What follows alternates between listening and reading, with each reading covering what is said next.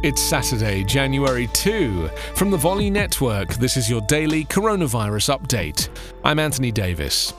US coronavirus cases crossed the 20 million mark on Friday as officials seek to speed up vaccinations and a more infectious variant surfaces in Colorado, California, and Florida.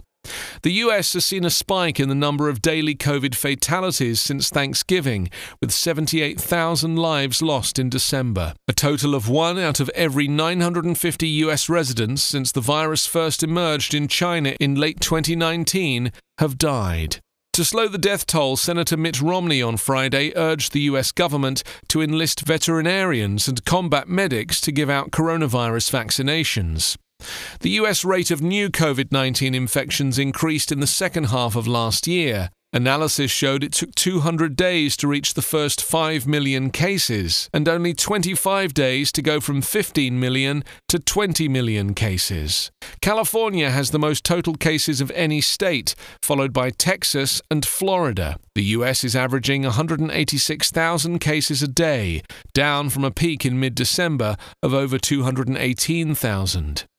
Health officials have warned that cases will likely spike again after holiday gatherings.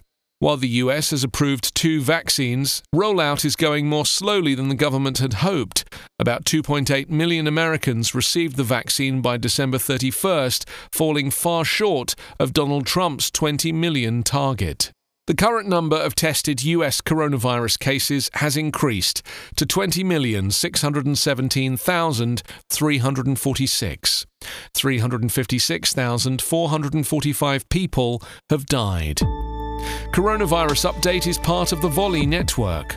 Find us online at coronapodcast.org.